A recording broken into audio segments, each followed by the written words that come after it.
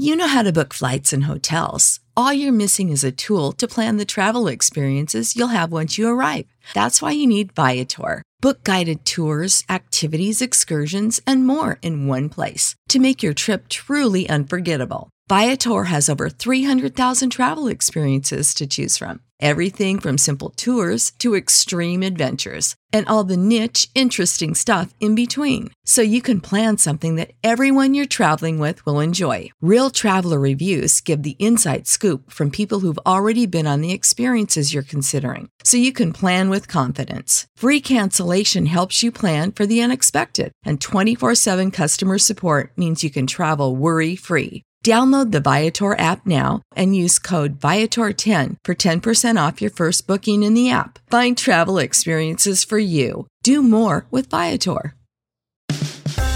Before we get to today's episode, I want to tell you about our party that we're having this Friday night. It's the first ever 5 Reasons Sports Dolphins watch party. They're going to be up in Carolina for a preseason game. We will be at the Texas Roadhouse in Miramar. That's just west of I-75 on Miramar Parkway. We're taking over the outside bar. It is free. We're going to have some free appetizers. We'll also have drink specials on beer, also on margaritas. Of course, we've got to have $5 5 Reasons Patron margaritas. We will have those going on all night. Giveaways. We've got 2 Dolphins tickets to give away for the first regular season game. We'll be raffling those off. So definitely come and check it out. Hosts from all over the network. You can hide from the hosts you don't like. You can sit down and chat football or basketball or whatever with the ones that you do like. It's your choice. So come out Friday night, Texas Roadhouse, Miramar, 5 Reasons watch party. And now on with the episode.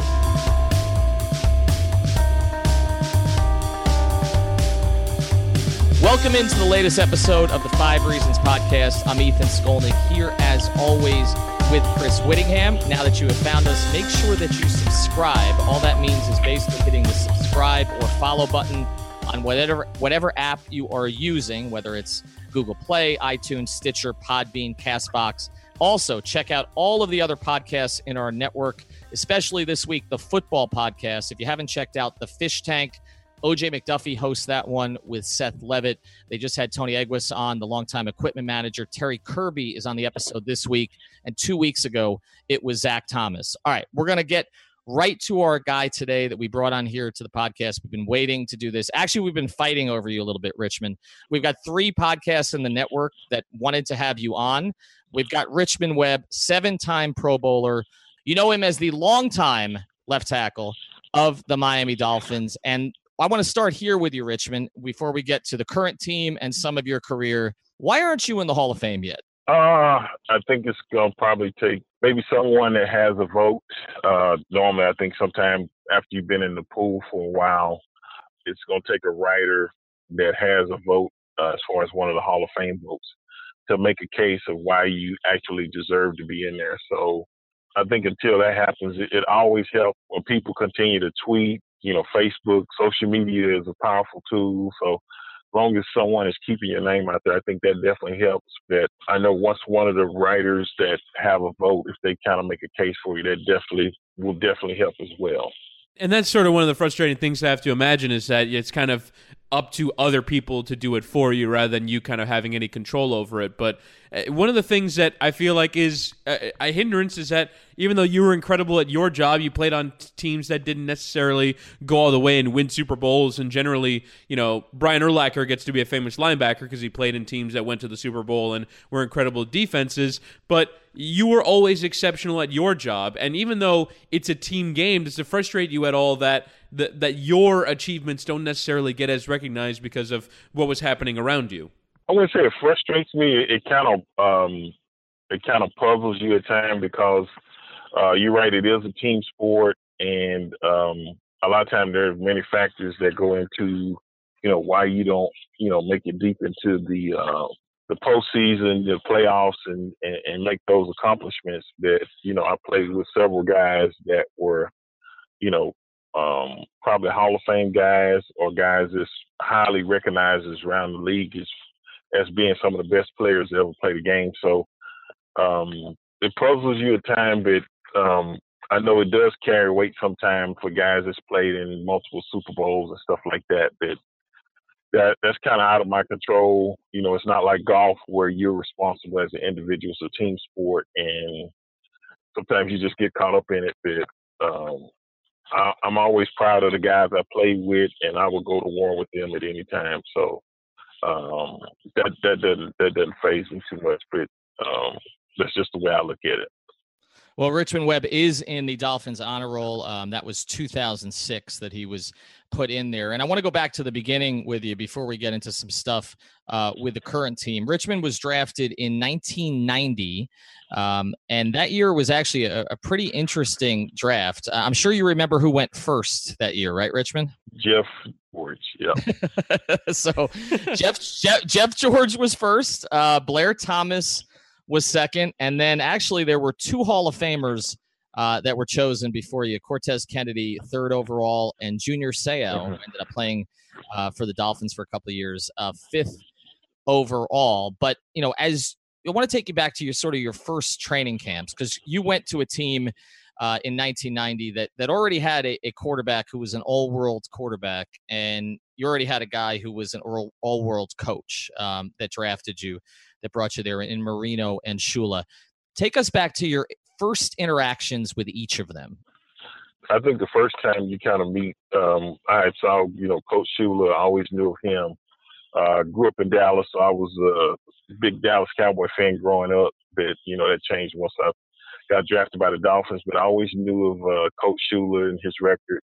I always knew about Dan Marino because he used to play on Monday Night Football all the time. So it wasn't like a big surprise or anything, but it's kind of like, you get an opportunity to meet somebody like that. And it's kind of like, is it real or is it not real? So I was definitely in awe of meeting those two guys. And then you walk in the huddle, and then you got Mark Duper, Mark Clayton, and then you kind of reflect back and say, man, I remember watching these guys on TV, and now I'm actually standing, right next to these guys. So it was humbling experience, and I guess I was kind of starstruck, but learned a lot from those guys, and just it was kind of breathtaking, I guess, if you kind of really think about it. Like, I'm actually here, and I actually made it. So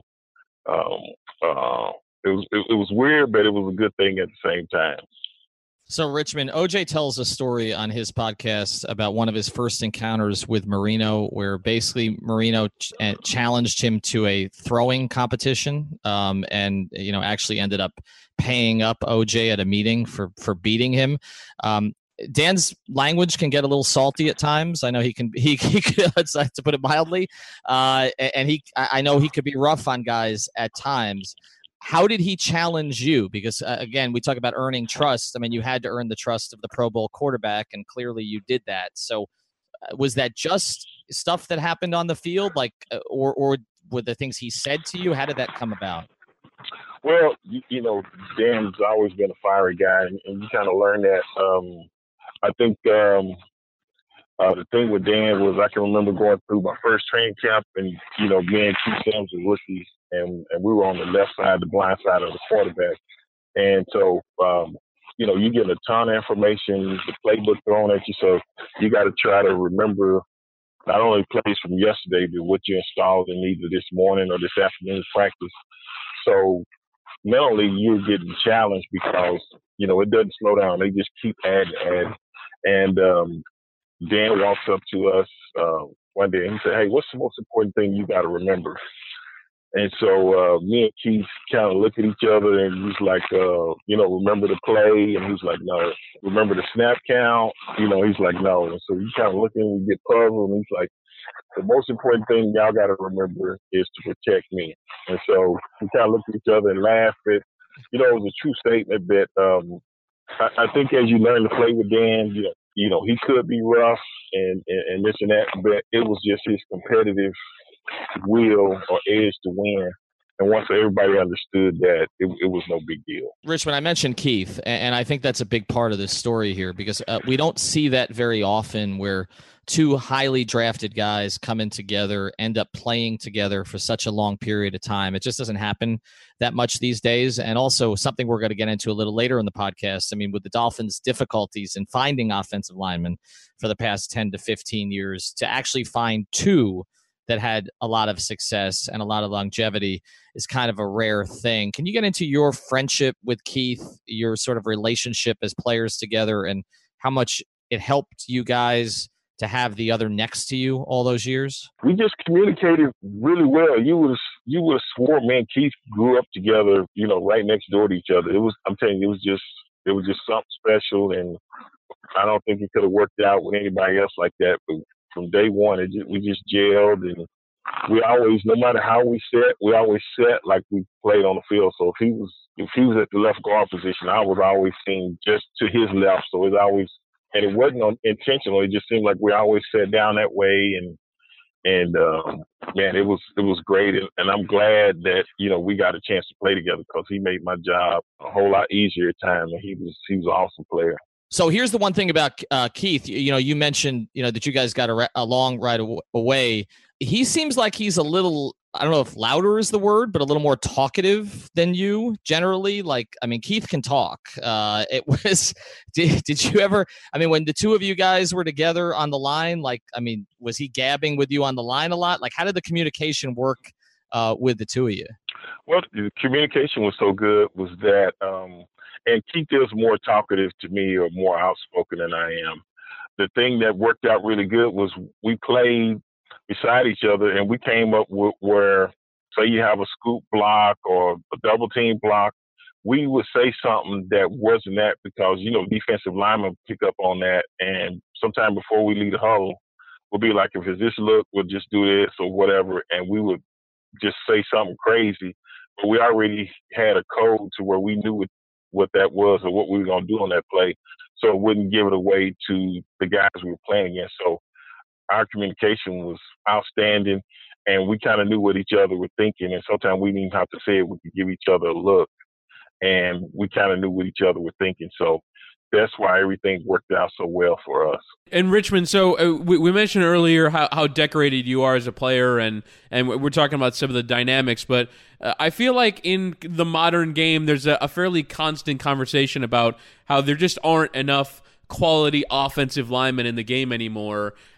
So what would you say made either your generation or you specifically as a player great, and what do you think is missing from modern day offensive line play? This is what I think part of it is, and I could be wrong, but I think so many colleges and high schools are going to a spread offense, and a lot of linemen are in a 2-point stance majority of the time that they play. So to get to the NFL, and now you have a pro-style offense, well, you're not going to be in a 2-point stance first, second, third down majority of the time. So now you have to learn how to play out of a 3-point stance. So it's not that they're bad offensive linemen. They just hadn't been taught as much the 3-point stance. So now it may take that guy a little longer to develop because he's just been used to playing from an up stance and getting used to that. So I think that has probably slowed the development of some offensive linemen as well as some quarterbacks. I've heard where some quarterbacks come out the spread, they can't take a snap from under center. It's just totally foreign to them. So when the high school and some of the college, not everybody, but when it's a majority of people running a certain type of offense, and then you got to transition into something totally different, I think sometimes that can slow down the learning process or the learning curve to where it takes a little bit longer to develop a player. Before we get back to today's podcast, I want to introduce you to another of the great sponsors of the 5 Reasons Sports Network. And this is actually the official printer of the 5 Reasons Sports Miami flagship. And that is Design Gnome Inc. It's spelled Design, GNOMEINC.com. That is the website. The phone number is 786-471-2580. Design Gnome specializes in high-quality screen printing, digital printing, embroidery, large format printing, and much more. You'll get on-time delivery, exceptional quality, competitive pricing, and no minimums. And I can speak to this directly because they've started to print a lot of stuff for our podcast and our network. Design Gnome, print everything. Richmond, I want to take you back a little bit to some of those years. And you guys had some good records during that period of time, but just could not sort of break through and win a Super Bowl. Is there one moment. I have one that I think you may name because I remember it well, but it had to do with the game against San Diego. But is there kind of one moment that you thought, man, we're close? Like, I mean, we have a chance to actually win a Super Bowl with this group, and it just didn't happen. Is there one game that you think about more than any other? I think the closest we got, I don't think we played well that day, but it was the AFC Championship game. And I really felt good about that game because, one, it was against Buffalo, but two, it was against Buffalo and we were at home. So typically with the crowd, this and that, but for whatever reason, we end up losing that game. I don't think we played well. I remember losing. I don't remember everything about the aspects of the game because I knew that's the closest I got. And I knew if we win that game, we go to the Super Bowl. And it just always just kind of stuck with me because I remember, just talking to Dan, and he would always reflect and say, hey, he went to the Super Bowl his rookie year, and he would say after they lost, he was like, well, we'll just get back to next year. But he said it's been like 8 years, I think, by the time we got there, and he said I hadn't been back. So he said, when you get that opportunity, you got to take advantage of it because nothing's guaranteed. And I think that's what he was sharing with me. So I was listening to that. And to get that close and not make it, and that was the only time in my career that we got that close in the actual championship game to where, we had a chance to experience that and we didn't. So that game definitely sticks out to me. And that was 1993 against Buffalo, 29-10 loss. So actually, Chris and I actually commemorated that a couple of months ago when we did a story about the last 25 years for the Dolphins. It's actually 25 years since an AFC Championship appearance. So like you're saying, I mean, you think you're going to get back, but sometimes it just doesn't happen. But with Buffalo, it wasn't just that game. I mean, you guys had a lot of battles against the Bills, and you had a lot of battles specifically against one of the greatest defensive ends of all time in Bruce Smith. So take us through, if you can, the approach. Like you're playing against Buffalo that week. You're getting them twice a year, once up in that place, right? And once down here. You may get them in the playoffs. It's a Monday. You finished another game, and now you're preparing. You're sort of turning the page to Buffalo. How do you prepare during the week for Bruce Smith? I think you basically, it's going to be 60 minutes of hell. You already know that. He's playing every snap as hard as he can, as possible as he can. And then the other thing, is the Bills are playing against the Miami Dolphins, and that was just a natural rivalry. Even before I got there, and then I kind of understood because I went back, and then I think somebody told me that at one time the Dolphins beat the Bills like 20 times in a row. So I was like, oh, okay, it's a lot of bad blood here. But just knowing the caliber player he was and knowing the type of team that they had, not only on defense, but on offense, they had, Jim Kelly, Thurman Thomas, Andre Reed, Steve Tasker, James Lofton. So, they were known for putting up points, and we knew that it was going to be a sling out most of the time between Dan and Jim. They was going to go at it, and most of the time that's the way it was. And I think my rookie year we went to Buffalo up there, and I think we lost like 34-44.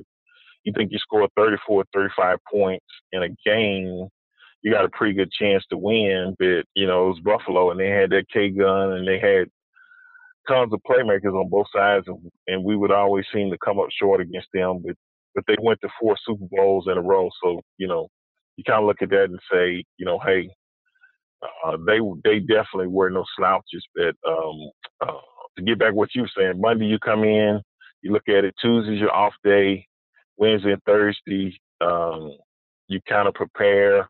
You look at the stunts or whatever the coaches kind of game plan, what we're going to try to do against them and what they might try to do against us. And then try to get you a good night rest Saturday night because, once it kicks off Sunday, it's going to be on until the last tick of the clock. So I always knew it was going to be from start to finish one of the toughest games I had to play it.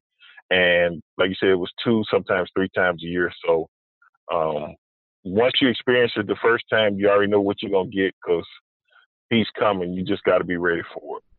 Was there any other defensive end that no one scared Richmond Webb, but that you were sort of going into again, going, I've got a tough 60 minutes? Who was the defensive end that most made you feel that way? Oh, no question, it was Bruce Smith, and it was because I had to face him. But I think my rookie year, I played against Bruce Smith,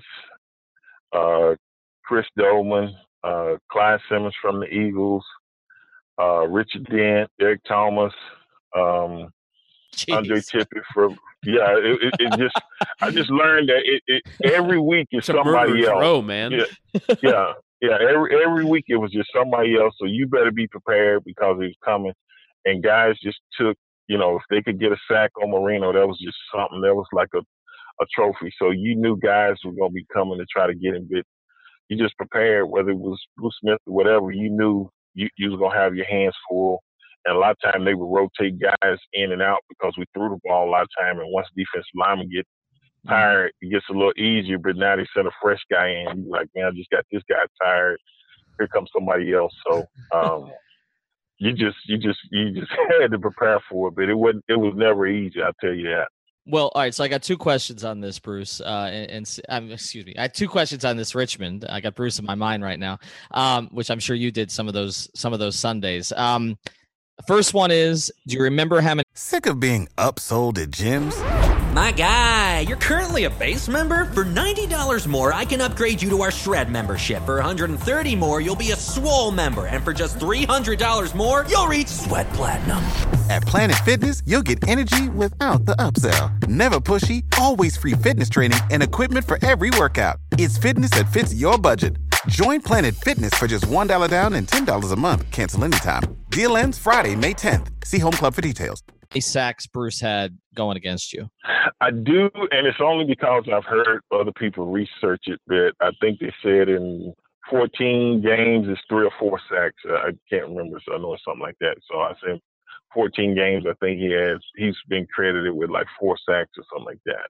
Well, for a guy that averaged, what did Bruce average? Like 13 or 14 a year, right? So in 16 games, that's pretty good to only allow 3 or 4. And the other question I'd have is, you mentioned it was kind of a trophy to sack Marino, kind of like it's a trophy these days to sack Brady. So after Marino would get sacked, which didn't happen very often, in part because of his release and in part because you were protecting him, but how did he look at you afterwards? Like, did you try to avert his eyes? Did he yell? Like, how, when Dan's getting up, like, what was Richmond Webb's approach after Bruce Smith beat him for one of those 3 sacks? My approach is you got to get back and play the next play. You can't sit there and focus on that play because one bad play will turn into 2 will turn into 5 will turn into 10, and you definitely don't want that. So a lot of times when you have a bad play, whether it's a run play or passing play, you got to put that play out. And I think Dan approaches the same way. If he got sacked, he was getting up and saying, okay, instead of it being 2nd and 6, we might be 3rd and 10. So I got to get the first down. We just got to keep the chains moving. You want to win the war. Don't necessarily focus so much on the battle. So I think that's just part of the game. Sometimes guys going to get beat this and that. I think he understood that and just said, okay, let's recover from that. That's over with. Let's keep going. We want to introduce you to our newest partner, which, like us, is Pure South Florida. That's Doral Toyota, where you can find all of your favorite Toyota models, whether you're looking for a new, used, or certified pre-owned vehicle. Doral Toyota is located at 9775 Northwest 12th Street. That's 9775 Northwest 12th Street, just a few blocks from International and Dolphin Malls. Experience the Doral difference, which means 4 years of complimentary maintenance and roadside assistance on all new vehicles. Also, in-house financing is available for credit-related issues. If you mention 5 reasons when you call 305-680-1129, that's 305-680-1129, or stop into the dealership, you work with a dedicated manager, not a salesman. Unlike other dealers, Doral Toyota prides itself on an honest and transparent buying process. That's Doral Toyota, DoralToyota.com, or stop in at 9775 Northwest 12th Street. Vamos, let's go. All right, Rich, we want to transition now to the current team, and you talk about 1993, that being the last AFC championship game, and obviously it's been a while since the Dolphins have won a playoff game at all, going back, all the way to Lamar Smith's game, that's, almost 20 years ago at this stage. And a big issue during that period of time has been finding a consistent offensive line. And it's not like they haven't invested resources in it. They drafted a left tackle, number 1 overall in 2008, Jake Long over Matt Ryan. They've drafted in recent years Mike Pouncey, Laramie Tunsil, Jawan James in the first round. They've drafted a ton of guards in the 3rd and 4th round over the years. They spent a lot of money on free agents like Justin Smiley and Jake Grove, who didn't work out. So for you, as you're watching this, and you know how you had consistency with Keith Sims, and you guys had a very, very good line for a long period of time, particularly in pass protection. What do you think has been the issue here over the past, say, 10 plus? I can say one of the things that definitely stuck out to me was, I remember when I first got there, Jeff Ulenake and Jeff Dellenbach, Atlanta Ulenake was the center. Keith was the guard. I was a tackle. But we played together a bit. And on the right side, it was Mark Dennis and Harry Galbraith. But we didn't have a lot of injuries, and we kind of stayed together more. I think the last, I might can go back 10, but it seemed like they've had a lot of injuries in the offensive line where guys have had to be shuffled in, shuffled out, shuffled in, shuffled out. So our guys go from one position to the next position, and it's due to injuries. And I think guys, we just hadn't had an offensive line that just stayed healthy for a consistent period of time. And I think that has reflected in some of the results they've had because, you get used to playing to a guy, then you get a new guy in. And if your communication ain't right, it's going to make everything tougher. So I think injuries have played a huge part in that. Maybe not all, but I know that definitely has, I think, affected some of the offensive line play for the Dolphins over the last several years. How much of quality offensive line play is down to the 5 guys as opposed to the individuals within the 5? Because what you're saying is that because they can never really develop a team cohesion, then that's why they haven't been so good. So even if necessarily the 5 individual offensive linemen aren't exceptional players like what the Cowboys have or something, that you can still manufacture good line play if they play well together. I definitely agree with that because a huge part of that is communication, and it's not like 5 guys have 5 individual blocks. A lot of times you work together on double teams, or this guy has a pull and you have to block back. It changes on different plays, and if you don't have that cohesiveness, it can definitely show signs of reflect, and that's one of the quickest ways. If your offensive line play is not that well, it's going to show up, and it's not going to be hard for everybody to see because the offense is definitely going to struggle. With that being said, there are certain individuals we want to focus on with you here a little bit, and particularly the current left tackle, Laramie Tunsil, because we saw his first year, him come into the pros as a first-round pick, highly touted player, played guard, played well, then was moved to left tackle last year, after they moved on from a veteran, gave the job to Tunsil, and it was a little bit up and down. I'm just curious, as you're evaluating him, what it takes to play that position. Where does he need to make strides so he can be someone who's there for the next 7, 8, 9 years? I think he's the right guy. I think he did struggle at times last year. But we did lose Tannehill too, and then we ended up signing Jay Cutler, so he kind of got through into the fire. He's a veteran quarterback, but still, not being there, a guy that was possibly retired and then come in and, try to fill that gap, that was tough. So I think this year, Tannehill's healthy, everybody's healthy and stuff. I'm going to be looking for him to have a good, solid year because I watched him when he was at Ole Miss, and I have high expectations for him. He definitely can play the game. It's just, as long as he has everything together mentally and physically, and I think he was hurt a little bit last year too. I thought I read something about that. Maybe it was the year before. But injuries definitely can impact your performance as well. But he kind of fought through it and played through it. But as long as he's healthy and stuff like that, I'm expecting for him to have a good solid year and definitely be one of the best players for the Dolphins. So from a technique standpoint, Richmond, like, I mean, does he have good technique? Because, we see a lot of guys come in, particularly if they're moving from one position to another, it takes them a little time to get consistent with that. Do you like what you see from that perspective, just the way he moves his feet, the way he works with other guys on the line? And I guess secondarily, we talk a lot about having someone next to you can trust. They spent a lot of money this offseason on Josh Sitton to play left guard, and he had a very, very good year last year if you look at sort of all the numbers on him and what he did. So I guess those two questions, Laramie's technique, and also how much do you think it helps to have a consistent pro next to him at the left guard spot? I think that definitely helps. I think with him being a rookie and he come in, he played he went from left tackle to left guard. He played next to Brandon Albert, and he was established, left tackle veteran. He played well, and then he moved out to left tackle last year.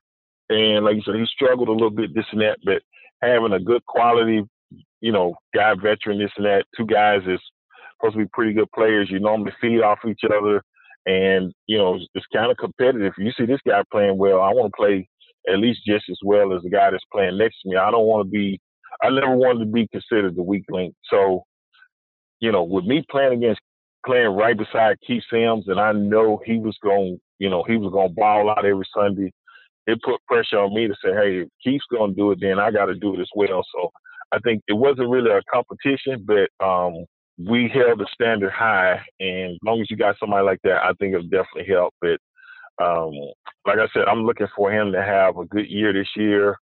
He slipped in the draft, but he was supposed to easily be a top 5 pick. And he's a prototype. He's got the size, the arms, the length, everything. So I'm looking for him to have a good year. And in terms of the team, I would imagine you're interested in what they're going to look like this upcoming season. Is there an aspect of the team that you're most looking forward to having a look at, and generally, what's your outlook on how they're going to do this year? Yeah, I'm looking for them. I like the things they did in the draft. Fitzpatrick. I can't pronounce the tight end's name, but just some of the clips I've seen, he's Gesicki. very athletic. So, yeah, okay, Gesicki. I apologize, but I'm glad you helped me out with that one, Vic. With Tannehill being get the ball to him, he can. That's a mismatch for either a linebacker or a safety. So that gives you another outlet. You got Parker, you got Stills, this and that. So anytime you get guys out there, the more playmakers you have, you can get the ball in their hands. It makes the offense go. So, and Tannehill's back. I'm looking, high expectations for him. He's one of my Aggie brothers. He's young when he was probably in diapers when I was at A&M. He might not have been here. But I always want to see my fellow Aggies do good. So I'm looking for offensively for it to really come together and the Dolphins hit a stride and make the playoffs this year. I think that he was 2 when you were drafted. So yeah, I don't think he probably remembers your play, but definitely there's I know that there's some kinship there. Want to close with 2 things here with you, Richmond, and again, follow him at Richmond Webb. Really appreciate his time. Actually, we're going to do 3 things with you. We can do these sort of rapid fire. The first one is, who's the most underrated teammate that you ever played with? Who's the guy in Dolphins history from that era that you don't think gets enough credit? Ooh, don't say Keith, because because Keith will be talking. No. I wasn't gonna say Keith, and I'm gonna tell you this, and it just hit my mind when you said that I have a lot of good teammates, but I'm gonna say Tim Bowens, and Tim Bowens came in as a rookie, and kind of like shocked the world, this and that. And then I always one of the best defensive tackles, I think, to play the game. And then, we got Zach and JT, all those guys came with the younger guys. But we had Tim Bowens and Darryl Gardner. And those guys were a lot of time having to take on double teams. And that allowed Zach to make the plays and stuff like that. But I would say Tim Bowens didn't. A lot of people don't know how actually good he actually was. But if you ask Zach or Sam Madison or Surtain or JT, he's highly respected. throughout the team. He was one that put it down. So yeah, he was a grown man. I'll tell you that. Yeah, he had that strength that other guys definitely did not have. And Zach did thank him every single time he did an interview. So, I mean, Zach certainly appreciated him. We understood it. And actually, I think Timbo is going to make an appearance on the Fish Tank. So Tim has stories, so that's going to be a lot of fun. So looking forward to that. So some of those stories, I don't know if they can tell even on the Fish Tank, but we'll see what we could do with those. The second question I had for you is, you mentioned JT. Let's take Richmond Webb in his prime. Let's take Jason Taylor in the 18.5 sack season, 2002, I believe it was, 2003, actually, the year they just missed the playoffs. Richmond Webb lined up against Jason Taylor. How do you stop Jason Taylor from getting to Dan Marino? I didn't have to do that because Jason was on my team. So if he got a sack in practice, it wouldn't count. So that's how that's an easy one. He could have got 25. It wouldn't have mattered to me. I'm like, hey, you can't hit Dan because we're in practice bit. JT was just, a joy to play with. And I think I was in my 7th year or whatever, but I could tell early on that he was going to be that special type of player. And he had that playmaker ability when the game was on the line or you needed to swing the momentum. He would always make that sack, fumble, or make a big play to kind of turn the thing around. And I was so happy when he went in the Hall of Fame because he was definitely deserving of that. So I love JT. I got a huge ton of respect for him. Yeah, great player. I remember Richmond when he came in, and I was talking to some guys on the team, and they're like, hey, he's too pretty to be a defensive end. Like that's that's never going to work. And then we see he's a first ballot Hall of Famer, obviously. And the third question here, so I'm going to start where we finished. I'm going to finish where we started. So you said we need to get for you to get in the Hall of Fame, there needs to be a campaign going. We're going to do this campaign here at 5 Reasons Sports. We started already, but I know you're modest. I know you don't tout yourself. Offensive linemen typically don't, and you never did during your career. You just, Dan didn't get sacked, and so nobody had to talk to Richmond about it because nothing bad happened, and that was a great thing. But give us your case. Why do you think that you should be considered for the Hall of Fame? I just look at it I think my resume speaks for myself, and not only be highly regarded by former teammates, but former guys that played the game that I respect that, have mentioned that, you should be there. And some of the guys that actually have went in that were offensive linemen thought that, I was deserving of the honor. So when it comes from those type of caliber guys or whatever, I'll let somebody else do it. But, I think my resume speaks for myself. And I think, and my teammates, they knew that there was always a team first with me and what I could do to help the team versus, individual accolades. That was never me. So that's all you're going to probably get out of me. But that's just the way I look at it. We're going to work with that. I'll start with that. Okay. I guess if modesty helps you get in the Hall of Fame, that'll certainly help you. And final thing before we let you go, with today's rules, okay, where you can't touch receivers, you can't hit receivers, all of that stuff, they protect the quarterbacks. How many yards does Dan Marino throw for in a season? Oh, maybe 6,000. It's just crazy. Man, I look at it and I do understand the player safety issue. They're trying to protect guys. I get that, but I guess you got a helmet rule out now that it's just. I understand the safety aspect, but I do understand in football certain moves, this and that certain contact could be unintentional, and for a guy to get penalized for that, I'm just wondering how it's going to affect the game. So they're making it really tough. I'm just glad. Well, I wasn't going to say I'm glad I don't play defense, but now offensively you could get hit with the same penalty with the helmet rule or whatever. So I just got to see. Hopefully it doesn't slow the game down too much with too many penalties or whatever. I just got to see. But that one there is kind of, I was like, man, sometimes you can leave well enough alone, but I'm going to see how it plays out. I'm guessing Dan would say 10,000, but I think 6,000 is a good place to start. I'm thinking maybe averaging about 550 yards a game. I can't imagine what, especially when you can't do certain things to receivers. If he had Duper and Clayton today, 2 5'9" guys running around, that wouldn't be right. It wouldn't be right. Yeah, I agree. That wouldn't be right. No, that wouldn't be right. That wouldn't be. Yeah. All right. Well, Richmond Webb, follow him at Richmond Webb.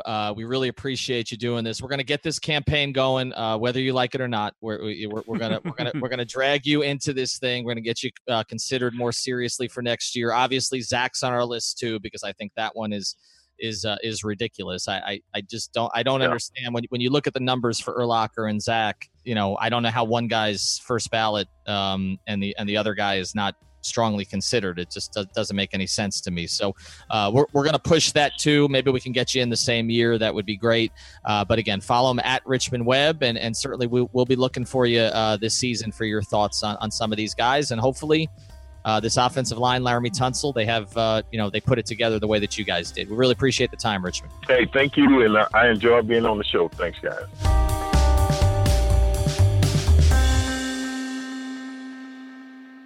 On 3 Yards Per Carry, we give you a little bit of culture. I'm in Edinburgh for the world-famous Fringe Comedy Festival, which is essentially a cornucopia of comedy, and I am scouting for talent. Do you measure their 40 time or get their vertical? No, pretty much not, unfortunately. Is Benny Hill there? Benny Hill's dead, buddy. We also give you the finest in news and analysis of your Miami Dolphins. Listen to us every Thursday and soon every Tuesday and Thursday during the regular season on your favorite podcast provider. Josh Darrow here, host of the Five Rings podcast, where it's always a cane sting on the 5 Reasons Sports Network. What are we about? Pretty easy.